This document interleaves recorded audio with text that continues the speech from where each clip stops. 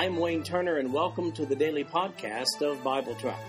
I've developed Bible Track to be both a commentary and a daily Bible reading schedule. These podcasts cover the text and commentary, which may be found at www.bibletrack.org. So, for those who have a busy schedule but do have time to listen to the Bible being read, this podcast is for you. At the end of 1 year, you will have gone completely through the Bible. Today we'll be reading Exodus chapters 4 through 6. In chapter 3, we find Moses talking to God, who's in the burning bush. Now beginning with chapter 4, verse 1, we see that Moses negotiates the terms of his contract. Verse 1. And Moses answered and said, But behold, they will not believe me, nor hearken unto my voice, for they will say, The Lord hath not appeared unto thee. And the Lord said unto him, What is that in thine hand? And he said, A rod. And he said, Cast it on the ground. And he cast it on the ground, and it became a serpent. And Moses fled from before it. And the Lord said unto Moses, Put forth thine hand, and take it by the tail. And he put forth his hand, and caught it, and it became a rod in his hand, that they may believe that the Lord God of their fathers, the God of Abraham, the God of Isaac, and the God of Jacob, hath appeared unto thee. And the Lord said furthermore unto him, Put now thine hand into thy bosom. And he put his hand into his bosom, and when he took it out, behold, his hand was leprous as snow. And he said, Put thine hand into thy bosom again. And he put his hand into his bosom again, and plucked it out of his bosom, and behold, it was turned again as his other flesh. And it shall come to pass, if they will not believe thee, neither hearken to the voice of the first sign, that they will believe the voice of the latter sign. And it shall come to pass, if they will not believe also these two signs, neither hearken unto thy voice, that thou shalt take of the water of the river, and pour it upon the dry land, and the water which thou takest out of the river shall become blood upon the dry land. And Moses said unto the Lord, O my Lord, I am not eloquent, neither heretofore, nor since thou hast spoken unto thy servant, but I am slow of speech, and of a slow tongue. And the Lord said unto him, Who hath made man's mouth? Or who maketh the dumb or deaf, or the seeing or the blind? Have not I the Lord? Now therefore go, and I will be with thy mouth, and teach thee what thou shalt say. And he said, O my Lord, send, I pray thee, by the hand of him whom thou wilt send. And the anger of the Lord was kindled against Moses. And he said, Is not Aaron the Levite thy brother? I know that he can speak well. And also, behold, he cometh forth to meet thee. And when he seeth thee, he will be glad in his heart. And thou shalt speak unto him, and put words in his mouth. And I will be with thy mouth, and with his mouth, and will teach you what ye shall do. And he shall be thy spokesman unto the people, and he shall be, even he shall be to thee instead of a mouth, and thou shalt be to him instead of God. And thou shalt take this rod in thine hand, wherewith thou shalt do signs. Well, when we left Moses in Exodus chapter 3, he was being told by God from the burning bush that he was to deliver his Hebrew brethren from Egyptian captivity. He hasn't seen those people in 40 years. He has a new life now. Who says God isn't long-suffering? Once Moses gets his marching orders from God, here in chapter 4, he begins to whine a little bit about his assignment. Moses first questions whether or not the people will believe him. Okay then, here are a couple of miracles you can do to convince them that you speak for God. Power over a stick, verses 3 and 4, and power over leprosy in verses 6 and 7. And if they're still not convinced, here's a third water to blood miracle you can do to convince them in verse 9. Well, that settles it, right? Well, not exactly. Moses then complains about his oratory skills. God assures him that he'll put his words into Moses' mouth. But Moses has another idea in verse 13. Here's what he says. Please send somebody else instead of me. Whoa. Is Moses declining a job offer from God himself? Well, yeah, but it doesn't work that way with God's call in one's life. As a matter of fact, verse 14 tells us that this reply angered God. Moses, you are the man. So here's God's word. How about if I send your less verbally challenged Levite brother Aaron to go along with you? He can be your assistant, verses 14 to 16. As job interviews go, I think you'll agree that Moses did not do very well in his first outing, but he landed the job of his life anyway. God establishes an interesting relationship between Moses and Aaron in verse 16. Look closely at this.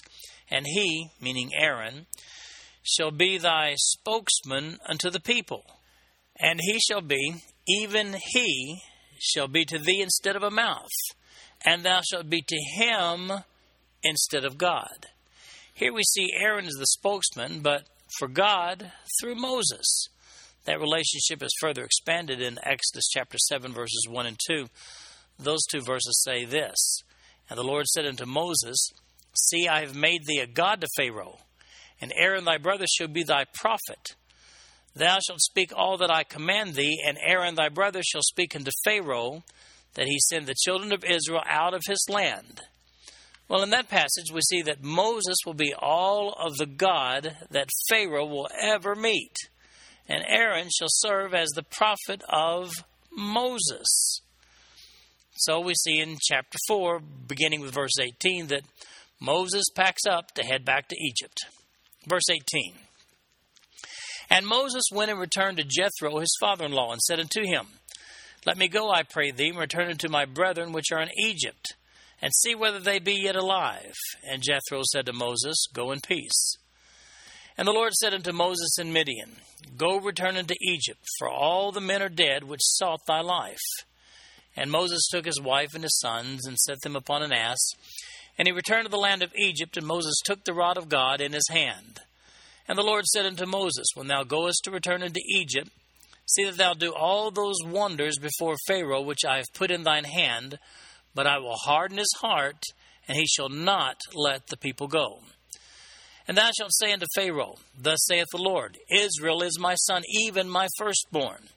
And I say unto thee, Let my son go, that he may serve me. And if thou refuse to let him go, behold, I will slay thy son, even thy firstborn. So we see here that after receiving a go-in-peace blessing from his father-in-law Jethro, Moses loads up his family and heads out on his 300-mile trip back to Egypt. He learns from God in verse 19 that the Pharaoh and regime who had wanted to kill Moses are all now dead. Pharaoh's death is first mentioned in Exodus chapter 2, verse 23. Moses has been gone from Egypt for the last 40 years. Along the way, he gets further detailed instructions on what to expect when he meets the new Pharaoh. Pay particular attention to a phrase you're going to be seeing over the next 11 chapters, over and over again. It appears for the first time here in verse 21 in reference to God's dealing with Pharaoh. And here's what it says, I will harden his heart. As I said, we'll see this phrase over and over again over the next 11 chapters. This concept of God hardening Pharaoh's heart appears 29 times through chapter 14. It'll cause you to ponder the question, now, why exactly was Pharaoh so stubborn? We'll get back to this several times over the next few chapters. Let's be clear here. God tells Moses in advance that this mission to Pharaoh is not going to be easy. Incidentally, you'll notice the special position Israel has with God in verse 22. Here's what it says. And thou shalt say unto Pharaoh, Thus saith the Lord, Israel is my son, even my firstborn. Well, for national Israel, that statement has never been retracted, not even unto this day.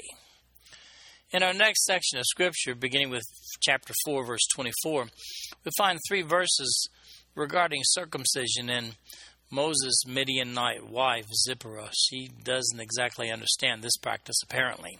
Verse 24, It came to pass by the way in the end that the Lord met him and sought to kill him. Then Zipporah took a sharp stone and cut off the foreskin of her son and cast it at his feet and said, Surely a bloody husband art thou to me. So he let him go, and she said, A bloody husband thou art, because of the circumcision. Well, and let me just say, it'd be nice to have a few more verses here to explain more specifically why God sought to kill Moses. From this brief description of the event, it would appear that Moses had deferred the circumcision of his family, apparently because Zipporah, his wife, was so repulsed by it. So how important to God was circumcision? Well, here's what God told Abraham about it back in Genesis chapter 17, verse 14. And the uncircumcised man-child, whose flesh of his foreskin is not circumcised, that soul shall be cut off from his people. He hath broken my covenant. Well, I'd say it's pretty important, wouldn't you? However, when Zipporah sees God's wrath unleashed on Moses because of what apparently is family disobedience on this matter, she quickly springs into action on one of her sons and makes a very interesting comment as she throws the bloody foreskin of her son at Moses' feet. She says, "Surely a bloody husband art thou to me." Do you get the impression that she thinks this whole thing is all Moses' fault? Husbands can sometimes be blame magnets, you know what I mean? From her perspective, a multi-day, 300-mile trip on a donkey across the Sinai desert to live with strangers might make one just a little bit irritable. Well, in the next portion of Scripture, verses 27 to 31 of chapter 4, we see that Moses and Aaron have the first big meeting with Israel. Verse 27. And the Lord said unto Aaron, Go into the wilderness to meet Moses. And he went and met him in the mount of God and kissed him. And Moses told Aaron all the words of the Lord who had sent him, and all the signs which he had commanded him. And Moses and Aaron went and gathered together all the elders of the children of Israel. And Aaron spake all the words which the Lord had spoken unto Moses, and did the signs in the sight of the people. And the people believed, and when they heard that the Lord had visited the children of Israel, and that he had looked upon their affliction, then they bowed their heads and worshipped. Well, God sends Aaron out into the wilderness to meet Moses. He said he would back in verse 14. And they go over the plan together. They meet in the Mount of God. That's Mount Horeb. That's the place where God first spoke to Moses about his assignment from that burning bush in Exodus chapter 3, verse 1. That's the place where Moses had kept his father-in-law's sheep, and it's also the place to which Moses later returns with the Hebrews after the Exodus from Egypt. Moses' father-in-law comes to this very same spot to visit and deliver Moses' family to him when we get over to Exodus chapter 18. And that's also where the giving of the law takes place. A lot happened on that place where the burning bush was. Then it's off to Egypt, and they go meet with the Hebrew leadership. Aaron does the talking as Moses directs, and they perform the miracles. The Hebrew leaders are relieved and impressed. Verse 31 indicates that Moses had a near 100% job approval rating at that point. They're thrilled that God will now deliver them from Egypt. Apparently Zipporah and Moses' sons do not accompany Moses from Mount Horeb to Egypt. It appears that perhaps that was the original plan, but she did go back to Jethro's house to stay until the Israelites returned to Mount Horeb in Exodus chapter 18. At that point, Jethro brings Moses' family to him from Midian. In chapter 5, we have that big meeting scheduled with Pharaoh. Verse 1, And after Moses and Aaron went in and told Pharaoh, Thus saith the Lord God of Israel, Let my people go, that they may hold a feast unto me in the wilderness. And Pharaoh said, Who is the Lord that I should obey his voice to let Israel go? I know not the Lord, neither will I let Israel go. And they said, The God of the Hebrews hath met with us. Let us go, we pray thee, 3 days' journey into the desert, and sacrifice unto the Lord our God, lest he fall upon us with pestilence or with the sword. And the king of Egypt said unto them, Wherefore do ye, Moses and Aaron, let the people from their works? Get you into your burdens. And Pharaoh said, Behold, the people of the land are now many, and ye make them rest from their burdens. And Pharaoh commanded the same day the taskmasters of the people and their officers, saying, Ye shall no more give the people straw to make brick. As heretofore, let them go and gather straw for themselves. And the tale of the bricks, which they did make heretofore, ye shall lay upon them. Ye shall not diminish aught thereof, for they be idle. Therefore they cry, saying, Let us go and sacrifice to our God. Let their more work be laid upon the men, that they may labor therein, and let them not regard vain words. And the taskmasters of the people went out, and their officers, and they spake to the people, saying, Thus saith Pharaoh, I will not give you straw. Go ye, get you straw where you can find it.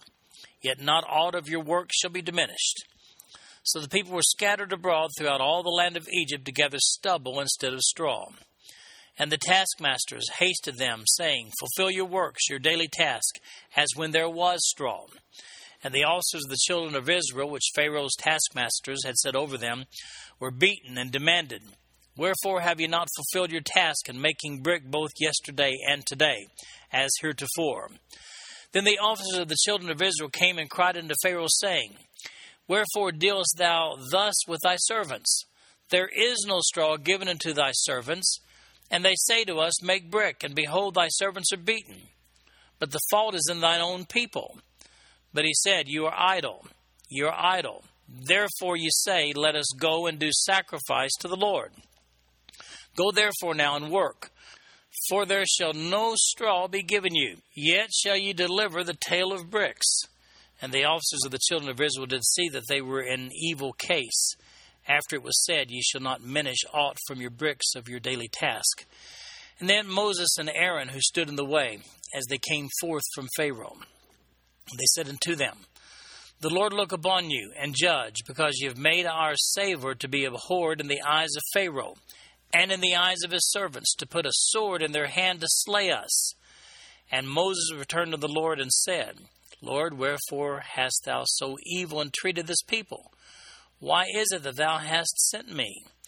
For since I came to Pharaoh to speak in thy name, he hath done evil to this people, neither hast thou delivered thy people at all. Well, Moses and Aaron do deliver the message to Pharaoh, but it doesn't go as smoothly as they'd hoped. Actually, God had told Moses back in Exodus 3:19 and again in 4:21 and 23 that the first round of negotiations wouldn't go so well. As a matter of fact, that they would fail. You'll notice that Moses did not begin his negotiations with a proposal to move the Hebrews out of Egypt altogether, but the proposal was to merely temporarily go into the desert to make a sacrifice to Jehovah. We see that in verse 3. This proposal, by the way, was per God's instructions to Moses back in chapter 3, verse 18. However, Pharaoh gets downright belligerent about the matter when he withdraws the straw supply and forces the Hebrews to work overtime because of Moses' request before Pharaoh. Of course, the Hebrews are firmly behind Moses, right? I mean, he did have the strong approval rating. Remember that? Yeah, but that was before the Hebrew job superintendent started getting the beatings for reduced brick production. When they meet with Pharaoh to proclaim the unfairness of being required to supply the same amount of brick in the same amount of time, but without the provision of the straw, Pharaoh tells the Hebrews, he says to the leadership that they must have idle time on their hands. Otherwise, why would they have time to go out into the wilderness to make sacrifices? Suddenly, Moses' job approval rating is plummeted to, well, near zero. You know, voters can be finicky, can't they? So it's back to God for further marching orders. Would you dare talk to God like Moses did in verses 22 and 23? I mean, he blames God for Pharaoh's retribution against the Hebrews. Even though God had warned him, he told him in advance that Pharaoh would refuse the first offer. And that brings us to Exodus chapter 6, where God instructs Moses to go have another go at Pharaoh. Verse 1, Then the Lord said unto Moses, Now shalt thou see what I will do to Pharaoh. For with a strong hand shall he let them go, and with a strong hand shall he drive them out of his land. And God spake unto Moses and said unto him, I am the Lord. And I appeared unto Abraham, and to Isaac, and unto Jacob, by the name of God Almighty. But by my name Jehovah was I not known to them. And I have also established my covenant with them to give them the land of Canaan, the land of their pilgrimage, wherein they were strangers. And I have also heard the groaning of the children of Israel, whom the Egyptians keep in bondage. And I have remembered my covenant.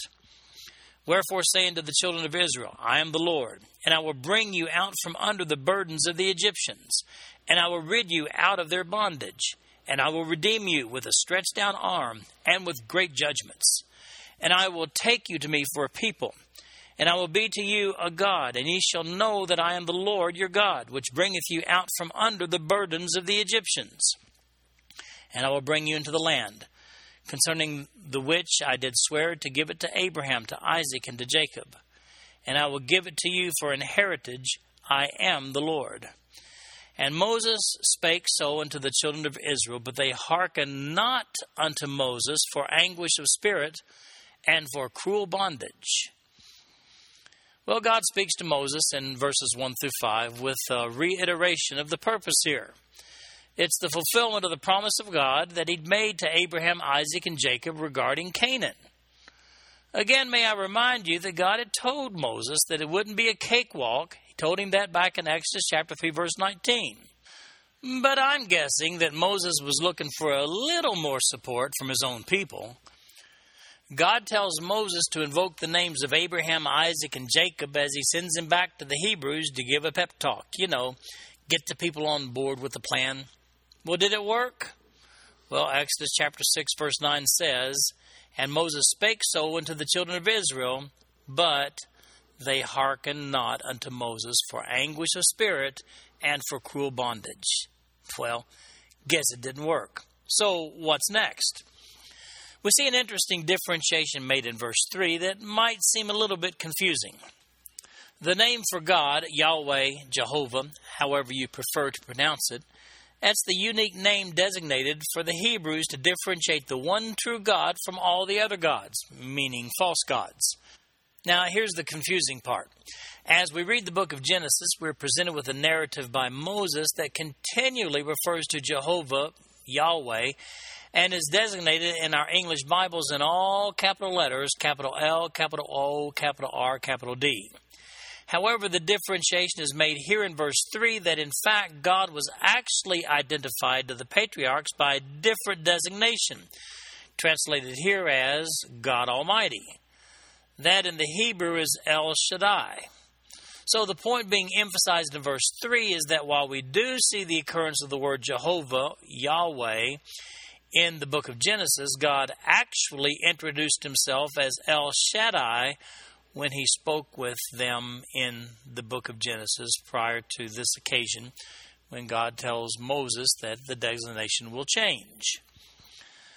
In chapter 6, beginning with verse 10, we find God saying to Moses, Go speak to Pharaoh once again. Verse 10, And the Lord spoke unto Moses, saying, Go in, speak unto Pharaoh king of Egypt, that he let the children of Israel go out of his land.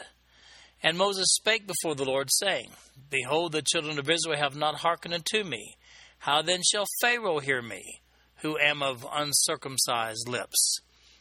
And the Lord spake unto Moses and unto Aaron, and gave them a charge unto the children of Israel, and unto Pharaoh king of Egypt, to bring the children of Israel out of the land of Egypt. Now, from a strictly human perspective, Moses does bring up a really good point when he goes back to God for counsel in verse 12. Here's his point. If my own people won't heed my words, how is it that Pharaoh will? Look at verse 13 for God's reply. And the Lord spake unto Moses and unto Aaron, and gave them a charge unto the children of Israel, and to Pharaoh king of Egypt, to bring the children of Israel out of the land of Egypt. Moses really doesn't need to understand how it's all going to work. He just needs to obey God's command. That was true of Moses, and, by the way, that's still true today. We just need to do exactly what God tells us to do. Now we're going to interrupt this story, this conversation with God, and we're going to lay a little bit of genealogical groundwork. And we're going to establish to all of us exactly who Moses and Aaron are. This conversation with God resumes when we get down to verse 28. So, here are the credentials in verses 14 to 27. These be the heads of their fathers' houses, the sons of Reuben, the firstborn of Israel, Hanok, and Palu, Hezron, and Carmi. These be the families of Reuben. And the sons of Simeon, Jemuel, and Jamin, and Ohad, and Jachin, and Zohar, and Shaul, the son of a Canaanite woman. These are the families of Simeon. And these are the names of the sons of Levi, according to the generations.